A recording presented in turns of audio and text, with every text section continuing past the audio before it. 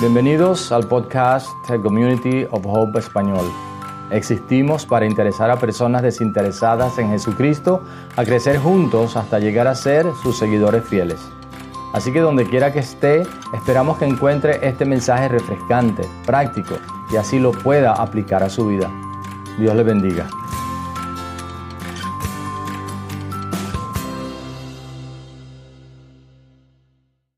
Amén. Puedes sacar tu manual de instrucciones. Un día de esto les voy a pedir que traigan la copia dura de su Biblia, ¿verdad? Yo voy a buscar una con la letra más grande, de manera que no necesite anteojos. Pero el asunto es este. Un día le vamos a decir, trae tu Biblia. Aquí la tengo, ¿verdad? No, pero trae tu Biblia. No es porque sea más santa, no es porque sea, ¿verdad? La palabra de Dios es viva y no necesita de letra impresa en un papel, ¿verdad que no? La palabra de Dios es viva, pero vamos a hacerlo como un ejercicio para que nos acostumbremos. Mis amados hermanos, hemos estado durante esta semana estudiando la serie Cómo funciona la vida. Cómo funciona la vida. Mateo 7:24, que es parte del Sermón del Monte, que algunas personas lo han idealizado como si fuese algo que pudiéramos tomar como meta, pero no lo ven como algo real que Jesús quiere para nosotros, ¿verdad? Vemos en Mateo 7:24 que Él dice, por tanto, todo el que me oye estas palabras, hablando de lo que está enseñando en el Sermón del Monte, todo el que me oye estas palabras y las pone en práctica, es como un hombre prudente, inteligente, sabio, no es imprudente ni necio, ¿verdad? Es como un hombre prudente que construyó su casa sobre la roca. Vienen las tormentas, vienen las lluvias, vienen los ríos, como nos ocurre con nuestras vidas. Pero esa casa fundada sobre la roca, establecida sobre la roca, no va a caer. Amén. Hemos hablado sobre las bienaventuranzas, sobre las bendiciones. Benditos, dice la palabra, sobre los que han sido bendecidos. Y estas bienaventuranzas que hemos estudiado, hemos visto que el Señor dijo, han oído que se dijo tal cosa, ¿verdad? Y Él dice lo que se ha enseñado. Entonces Jesús viene y dice, pero yo les digo, han oído que se dijo, no mates. Y el Señor dice, pero yo les digo, no maten a nadie con sus palabras. Le conté la historia de Nelly, la hermana que se apareció en mi casa que había matado a su esposo porque lo había ofendido esa mañana. ¿Algún culpable aquí de haber matado a alguien con sus palabras? Dice Jesús, han oído que se dijo, no cometas adulterio. Pero yo les digo, no mires a nadie con lujuria. Somos más que carne e impulsos corporales. Tenemos almas que van a durar para siempre. ¿Alguno culpable aquí? Hemos mirado a alguien con lujuria, ¿verdad? Y Jesús dice, solo dale a una mujer un certificado de divorcio. En esa época, cualquier hombre, si la mujer le quemaba los frijoles o le quemaba las arepas o las tortillas, si pasaba algo como eso, el hombre podía darle carta de divorcio. Literalmente. Jesús les dice, pero yo les digo, no te divorcies, es un pecado. Y este pecado, como todos los demás pecados, es serio delante de Dios. Ustedes saben que si van por las calles por ahí van a ver abogados que dicen divorcio, $99. Triste, ¿verdad? El divorcio está permitido en algunos casos, muy pocos, por cierto. La palabra nos enseña que removamos cada piedra, que hagamos todo lo que está en nuestras manos antes de hacerlo, antes de divorciarnos. Han oído que se dijo, no faltes a tu juramento. Pero yo les digo, cumple con tus promesas. Las promesas importan. Tus promesas deben ser más que un deseo. Yo te lo dije porque yo deseaba hacerlo, pero la verdad es que las promesas deben ser más que un simple deseo. Deben hacer algo por lo cual luches. Tu palabra es importante en todos los aspectos. Si dices a tal hora, llega a esa hora. Si prometes algo, cúmplelo, dice Jesús. ¿Cuántos culpables en esta mañana? Jesús dice, oyeron que se dijo ojo por ojo, pero yo os digo, no practiques la venganza ilimitada, practique el amor sin límites. Ama ama a tus enemigos y ora por los que te persiguen. Nos damos cuenta de cómo Jesús cambia, le da a la ley el verdadero sentido profundo, porque los fariseos habían inventado una serie de reglas alrededor de la enseñanza de Jesús para justificarse. Y allí en ese pasaje Jesús nos dice que la meta de Dios es que nosotros seamos perfectos como Él es perfecto. Es decir, que lleguemos al completo desarrollo de quienes somos en Cristo. Solamente Él nos da completa identidad. Que no busquemos más excusas para decir es que yo soy así. No, Dios nos muestra cómo Él quiere que seamos. Y hoy vamos a hablar de otra enseñanza de Jesús que en mi opinión es quizás la más antinatural y anticultural. La cultura no practica eso y no es natural para nosotros. Vamos a leer Mateo 6, versículos 1 al 6 y versículos 16 hasta el 18. Mateo 6, 1 al 6. Allí donde, si tienen sus Biblias en la pantalla, léanlo conmigo, ¿verdad? Yo lo voy a leer, ustedes síganlo por favor. Mateo 6, 1 al 6, versículos 16 al 18. Jesús dice, cuídense de no hacer sus obras de justicia delante de la gente para llamar la atención. Si actúan así, su Padre que está en el cielo no les dará ninguna recompensa. Por eso, cuando dejas a los necesitados, no lo anuncies al son de trompeta, como lo hacen los hipócritas en las sinagogas y en las calles para que la gente les rinda homenaje. Les aseguro que ellos ya han recibido toda su recompensa. Más bien, cuando dejas a los necesitados, que no se entere tu mano izquierda de lo que hace la derecha, para que tu limosna sea en secreto. Así tu Padre que ve lo que se hace en secreto te recompensará. Cuando oren, no sean como los hipócritas, porque a ellos les encanta orar de pie en las sinagogas y en las esquinas de las plazas para que la gente los vea. Les aseguro que ya han obtenido toda su recompensa. Pero tú, cuando te pongas a orar, entra en tu cuarto, cierra la puerta y ora a tu Padre que está en lo secreto. Así tu Padre, que ve lo que se hace en secreto, te recompensará. Versículo 16. Cuando ayunen, no pongan cara triste, como hacen los hipócritas, que demudan sus rostros para mostrar que están ayunando. Les aseguro que estos ya han obtenido toda su recompensa. Pero tú, cuando ayunes, perfúmate la cabeza y lávate la cara, para que no sea evidente ante los demás que estás ayunando, sino solo ante tu Padre que está en lo secreto. Y tu Padre que ve lo que se hace en secreto, te recompensará. ¡Wow! Qué antinatural y qué anticultural esta enseñanza de Jesús, ¿verdad? Dile ahí, Señor, usa esta palabra para mi bendición, para ser transformado, para ser más semejante a ti, para ser cada día más perfecto como tú lo eres, en el nombre de Jesús. Amén. ¿Te has encontrado en alguna ocasión con alguien que te ha dicho, te voy a decir algo, pero es entre nosotros, pero es entre tú y yo? ¿Les ha pasado? ¿Les ha pasado? A veces eso puede ser bueno, a veces es malo, ¿verdad? Eso es lo que creo que Jesús está haciendo ahora. Después de enseñar verdades profundas del reino que confrontan nuestras vidas, que nos confrontan. Ahora, después de confrontarnos con nuestra realidad y cómo interpretamos la ley o la enseñanza de Jesús a la conveniencia de cada quien, Jesús cambia un poquito el tono y dice, ok, ahora solo entre nosotros. Y ese es nuestro título de la enseñanza de hoy. Solo entre nosotros. Que esto quede aquí. Y ustedes que están allá conectados con nosotros hoy. Y después solamente va a quedar en Facebook y en YouTube y en todo lo demás. Solamente. Solo entre nosotros.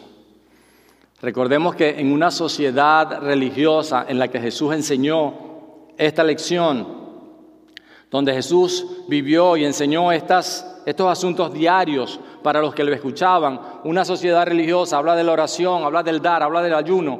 ¿Cuáles serían algunos de los temas más relevantes para nosotros hoy? Que vivimos en una sociedad que no es tan religiosa como la de Jesús.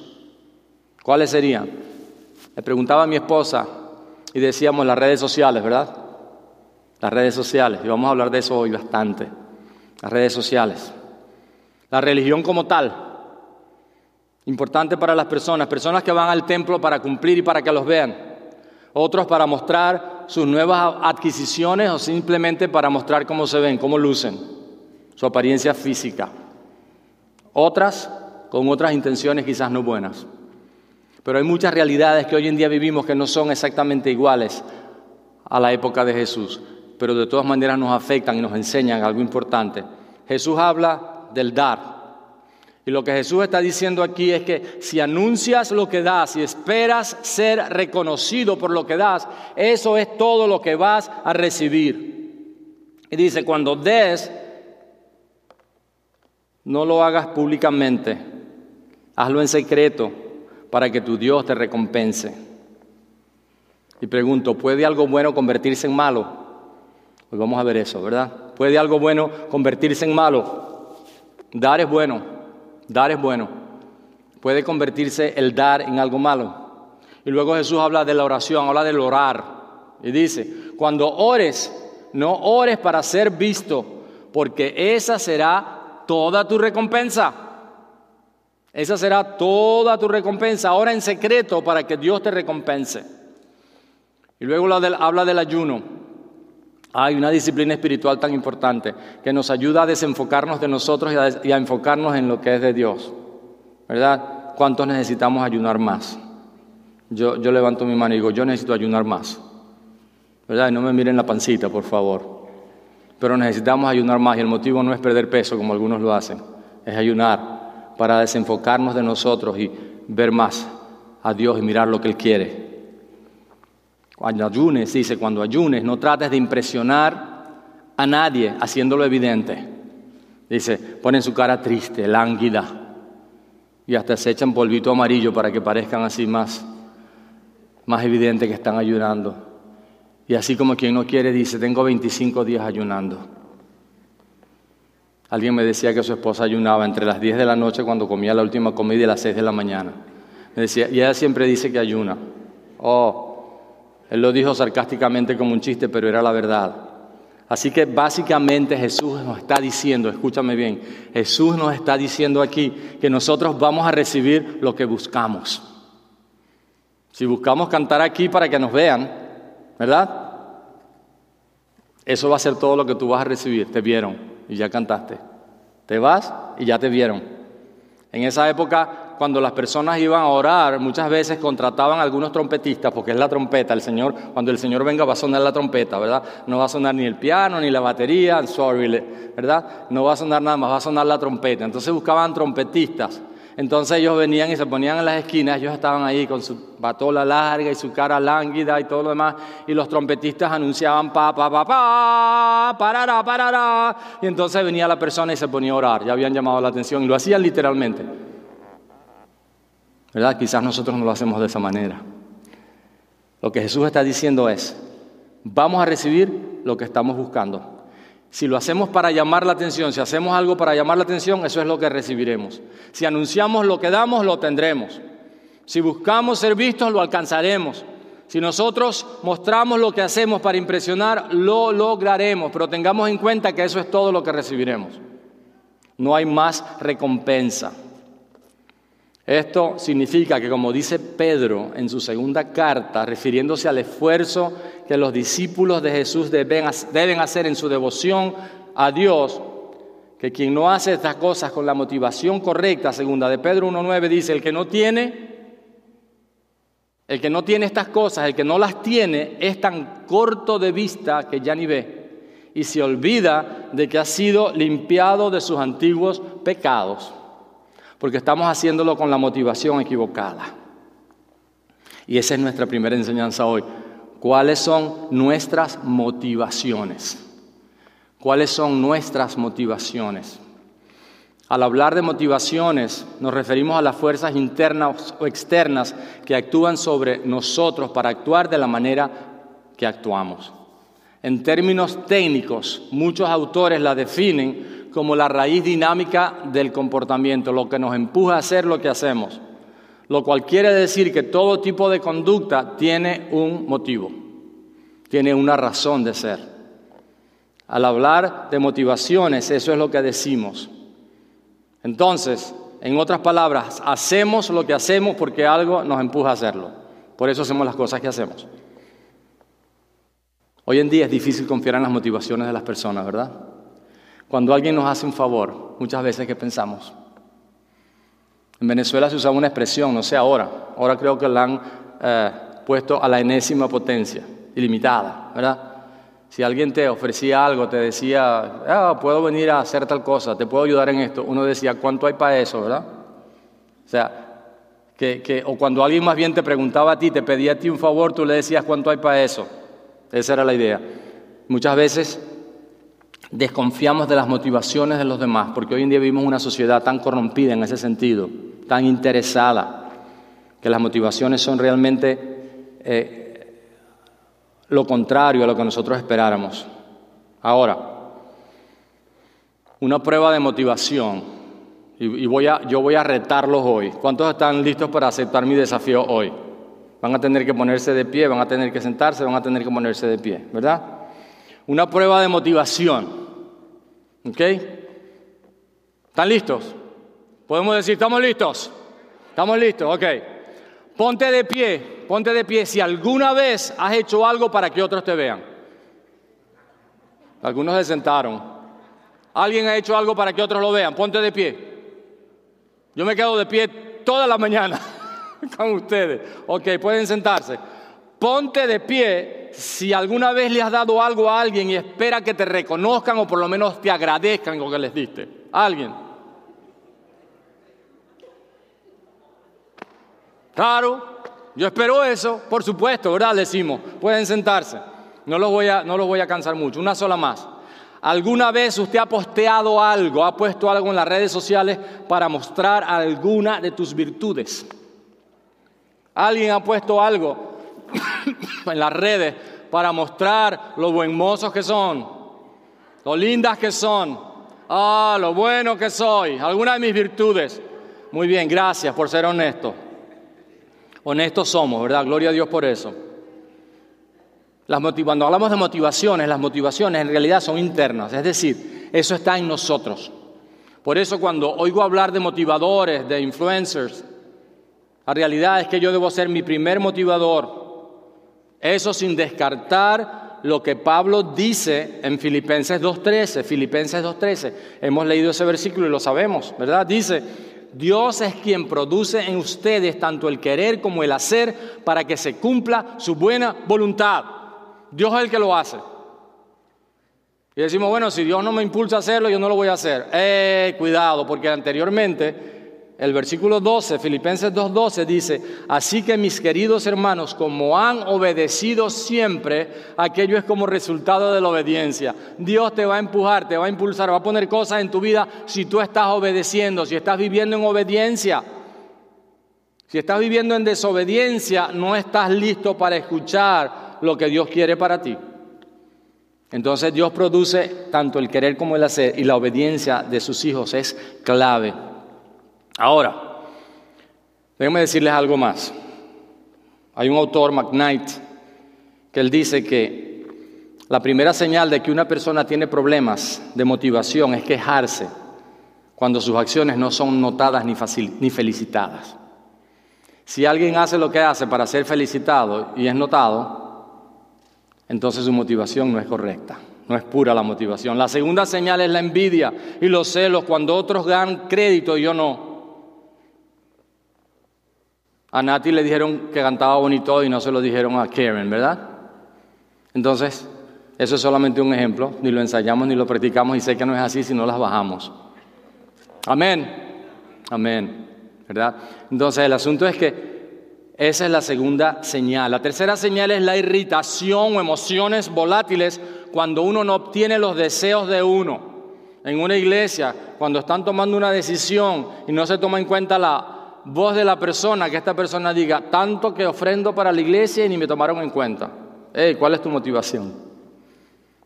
Y la cuarta señal, si las motivaciones en nuestras vidas están mal manejadas, es cuando contamos cabezas o números, cuando se le pide a uno cumplir con una tarea. Vinieron tantas personas.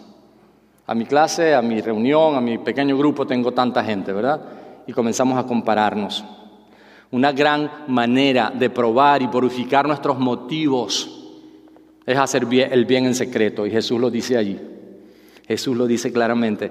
Si te encuentras en la posición de que quieres que la gente sepa cuánto das, cuánto oras y cuánto ayunas, es una señal de que posiblemente, hay una luz amarilla de que posiblemente tus motivaciones están equivocadas, que hay algo mal en el corazón de esta persona. Alguien dijo, la hipocresía es cuando nuestra vida interior no coincide con la exterior. Y la integridad es cuando nuestra vida interior está sincronizada con nuestra vida exterior. Hay integridad, estamos enteros, estamos completos. Somos lo que somos por fuera y por dentro, por la espalda y por el frente y por los lados. Eso es lo que somos. Es posible hacer buenas cosas por las razones equivocadas. Y ese es el punto, ¿verdad? Eso es lo que Jesús está diciendo. Los líderes religiosos de los días de Jesús hacían esto constantemente. Tanto así que Jesús les decía, hagan lo que dicen, pero no lo que ellos hacen. Porque están completamente equivocados. La razón equivocada, dice Jesús, impresionar a la gente y ganar honor y reconocimiento para nosotros. La razón correcta, por amor a Dios, para darle honor a Dios y por amor a las personas. Esas son las motivaciones. Vamos a hablar de nuestra audiencia, lo que Jesús dice, ¿verdad? Hay una frase en inglés, virtue signaling. ¿Cuántos han escuchado o han visto esto de virtue signaling? ¿Verdad? Fue acuñada esta expresión en el año 2015, pero se está usando desde el 2004 para los youtubers o para los facebookers o para todos los que están en las redes sociales. Esto es bien importante. Se traduce como postureo ético, una traducción bien extraña. Pero el asunto es que es el acto de expresar opiniones públicamente con el propósito de demostrar que somos buenas personas. Esta semana, ¿cuántos de ustedes vieron en YouTube, en Facebook, vieron un matrimonio que decía, estamos en dificultades serias, por favor, oren por nosotros? ¿Cuántos? Ninguno, ¿verdad? Pero quizás muchos de los matrimonios que pusieron que están pasando una vida matrimonial feliz, a lo mejor en la casa una pelea de perros y gatos, y no lo digo con ánimos de criticar y ofender, sino todo lo contrario, de que eso es lo que muchas veces ocurre. Alguien dijo, ni tan guapos, ni tan listos, ni tan comprometidos. En lo que se refiere a redes sociales, el límite entre la apariencia y la realidad se diluyen constantemente. Ocurre con nuestro aspecto maquillado con filtros de Instagram. ¿Algún culpable? Con nuestros conocimientos basados en el copy-paste. O con nuestra ética atrincherada a veces detrás de la pantalla y sosegada tras publicar un par de tweets en apoyo a una causa viral. Internet, escribió esta persona, Gia Tolentino, y eso no es algo tan nuevo, lo escribió en 1988. Dice, Internet, lo escribió ahora, pero tomando en cuenta muchas cosas que habían pasado. Internet es un loco ecosistema. Escuchen bien esto, que es importantísimo, en el que los límites para construir nuestra identidad no existen. Lo que somos no tiene por qué ir asociado a lo que hacemos en la vida real. ¡Wow! ¿Alguna relación con lo que Jesús dice? Aquí solo importa lo que decimos que hacemos, las cosas que afirmamos o nuestras opiniones. Ahora, ¿queremos llamar la atención de quién? ¿A quién queremos impresionar? ¿Quién queremos que nos vea? ¿A quién queremos mostrarle lo que hacemos? En este pasaje, escúchenme bien, Jesús no nos está diciendo que no oremos en público, que debemos ofrendar a escondidas y que no debemos promover el ayuno. Jesús lo que está diciendo es que nuestra primera y más importante audiencia es Dios. Hay personas que todo lo que hacen lo ponen en las redes. Lo bueno que hacen. ¿Puedo escuchar un amén a eso? Porque esa es la realidad que muchos están viviendo. Lo que Jesús está diciendo aquí es que la primera y más importante audiencia para nosotros debe ser Dios. Y cuando lo hacemos para Él, todo lo demás va a caer en su lugar. Y quien se merece honra va a ser honrado. Pero que los demás hablen de ti, no tú mismo. Esta es la realidad de lo que Jesús dice. Estamos cambiando los tesoros de Dios por las limosnas de los hombres. ¿Cuál es nuestra recompensa? Y tu Padre que ve en lo secreto te recompensará. La pregunta es, ¿cuál es la recompensa? Génesis 15, el versículo 1, la segunda parte dice, yo soy tu escudo y muy grande será tu recompensa. Y otra traducción dice, y yo soy tu recompensa. Cuando Abraham quería un hijo, Dios le dijo, yo soy tu recompensa. Yo soy tu recompensa. En Colosenses 3, 23, 24 dice, hagan lo que hagan, trabajen de buena gana como para el Señor y no como para nadie en este mundo, conscientes de que el Señor los recompensará con la herencia. Ustedes sirven a Cristo el Señor. Esa es la herencia. Esa es nuestra herencia. Dios mismo es nuestra herencia. Si quieres muchos views, muchos likes en Facebook, eso es todo lo que vas a recibir. ¿A quién escoges? C.S. Lewis escribió, si consideramos las escandalosas promesas de recompensa y la asombrosa naturaleza de las recompensas prometidas en los evangelios, parecería que el Señor encuentra nuestros deseos demasiado débiles. Escuchen esto, somos criaturas débiles con poco entusiasmo, jugando con la bebida y el sexo y la ambición, cuando se nos ha ofrecido, por el contrario, alegría infinita. Y C.S. Lewis dice, es como un niño ignorante que quiere seguir haciendo pasteles de barro en un barrio miserable porque no puede imaginarse lo que significa la oferta de unas vacaciones en el mar. Nos dejamos complacer con demasiada facilidad. ¡Wow! Cuando el Señor tiene esto para darnos, nos conformamos con las limosnas de este mundo. Nos conformamos con ser reconocidos o vistos o con impresionar a alguien, cuando Dios tiene para nosotros algo mucho mayor como recompensa, Él mismo. Y todo lo que significa ser recompensados por Dios. Cuidémonos de que lo bueno no se convierta en malo. Cuidémonos en hacer cosas buenas para llamar la atención, porque eso es antibendición. Cuando hablamos de la eternidad, escuché algo hace tiempo que un artista que decía, busco algo que perdure. ¿Qué perspectiva tengo de la eternidad? ¿Pienso solo en lo terrenal, en lo que tengo ahora, en lo que necesito ahora, o tengo mi mirada puesta en lo eterno, en lo que Dios quiere para mí? Voy a confesarles algo. Aunque ya perdoné a mi esposa por haber enviado a Faith Farm un cuadro feo que yo tenía, aún recuerdo parte de ya la perdoné, eso te he olvidado, pero recuerdo todavía parte de la poesía que decía, ¿por qué me preocupo tanto de las cosas terrenales si han de quedar distantes cuando al fin vuelva a mi hogar? ¡Wow! ¿Por qué estoy pendiente de lo que los demás dicen o piensan de mí?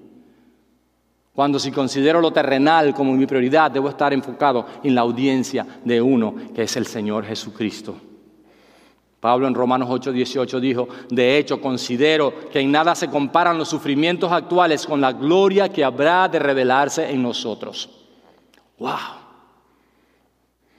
Un autor habla de la disciplina de lo secreto. Permítanme terminar, yo sé que el tiempo está por vencerse, pero ahora nos olvidamos del tiempo, amén, nos olvidamos del tiempo por unos minutos. Una disciplina es una actividad en nuestro poder que hacemos para permitirnos hacer lo que no podemos hacer por nuestro esfuerzo directo. Y Dallas Willard habla de la disciplina de lo secreto. Dice, en la disciplina espiritual del secreto, nos abstenemos de usar nuestras buenas obras y cualidades para ser reconocidos. Incluso podemos tomar medidas para evitar que se conozcan. La disciplina de lo secreto nos ayuda a romper con el control de la opinión humana sobre nuestras almas, sobre lo que los demás piensan de nosotros y sobre nuestras acciones, para ayudarnos a perder o domar el hambre de fama, un hambre que en nuestra cultura, en nuestra sociedad, en nuestro mundo inclusive con líderes cristianos, inclusive con iglesias que quieren ser reconocidos. Debemos romper con eso en el nombre de Jesús. A medida que practiquemos la disciplina de los secretos, aprendemos a amar el no ser reconocidos e incluso aceptar la incomprensión sin perder nuestra paz, sin perder nuestro propósito, sin perder nuestro gozo. Pocas cosas son tan prácticas y tan necesarias en nuestra vida para estabilizar nuestro caminar con el Señor. ¿Qué haces cuando nadie te ve? Es la pregunta. ¿Qué haces cuando nadie te ve? Hay una canción no muy espiritual con ese título. ¿Qué haces cuando nadie te ve? Déjame decirte algo. Dios tiene interés en lo que haces en secreto. Dios tiene interés en lo que haces en secreto. Cuando oremos, cuando demos, cuando ayunemos, cuando hagamos lo que Dios nos ha llamado a hacer, tengamos siempre la perspectiva de la eternidad. En quién queremos confiar, en quién queremos esperar, en quién queremos que se fije en nosotros, quién queremos que sea nuestra recompensa. Las cosas que este mundo ofrece o las cosas que Dios nos ofrece. Vamos a participar de la cena del Señor. Y hoy vamos a pedirle al grupo de adoración que ellos pasen aquí al frente. Mientras los servidores vienen luego del grupo de adoración, a veces ellos no tienen la oportunidad de participar con nosotros. Podemos tener un poquito más de luz aquí, quizás, no sé si se puede. Si se puede, me gustaría. La idea es que después que ellos pasen, nosotros vamos a pedirle a los servidores que vengan. Y luego la congregación va a venir. Van a haber diferentes estaciones. Acércate a la que esté más cercana a ti.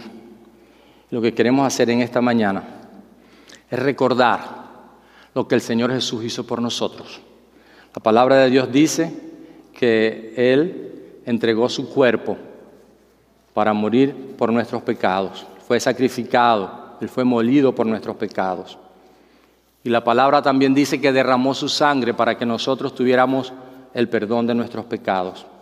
Y en esta mañana, recordando lo que Pablo dice en la Escritura, en la primera carta a los Corintios, dice: examínense. Cada uno de nosotros examine sus motivos. Cada uno de nosotros examine lo que cada quien está haciendo y con qué motivo. Y si yo quiero realmente pensar y reconocer que el Señor es mi recompensa. Mientras los adoradores o el grupo que nos dirige en la adoración, todos somos adoradores, estos hermanos amados pasan y ellos luego van a dirigirnos en otra canción. Y luego los servidores van a estar allí también para servirles a ustedes en las diferentes estaciones. Entonces ustedes van a pasar a la estación más cercana para recibir sus elementos. Y vamos a darle gracias a Dios en esta mañana y vamos a consagrar nuestras vidas una vez más a Él. Porque cuando celebramos la cena del Señor venimos ante un misterio. Este jugo de uva, este pan no se convierten en la sangre y el cuerpo de Cristo, pero de alguna manera misteriosa el Señor lo pidió que lo hiciéramos con la intención que recordáramos y reconociéramos el valor de su muerte por nosotros, que a través de su muerte somos salvos, que a través de su muerte tenemos perdón de pecados y podemos ser útiles para el reino. Adelante. El cuerpo de Cristo entregado por ti. Si aún no has tomado tus elementos en esta hora, participa del pan y del vino, del jugo de uva. Dile: Señor, al hacerlo recuerdo que un día entregaste tu cuerpo por mis pecados y derramaste tu sangre para darme vida eterna. Y lo hago reconociendo que tú eres mi Dios, mi Salvador. Me dispongo a vivir para ti. Tú eres mi audiencia, yo tengo una audiencia de uno. Y tú te encargarás de hacer con mi vida lo que tú quieras. Pero quiero vivir para tu honra y para tu gloria. Participa del pan, participa del jugo de uva.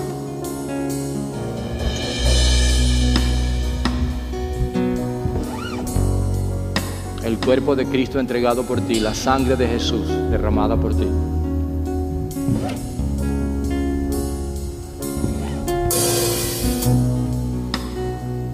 Dice la Escritura que de esa manera anunciamos que el Señor viene. Ese es nuestro mensaje de esperanza. Que Jesús viene por su iglesia, viene por nosotros.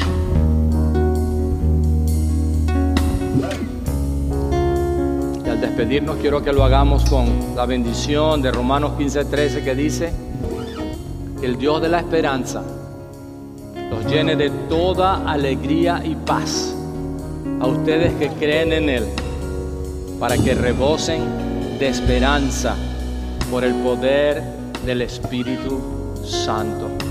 Amén. Dios te bendiga, iglesia. Dios te bendiga.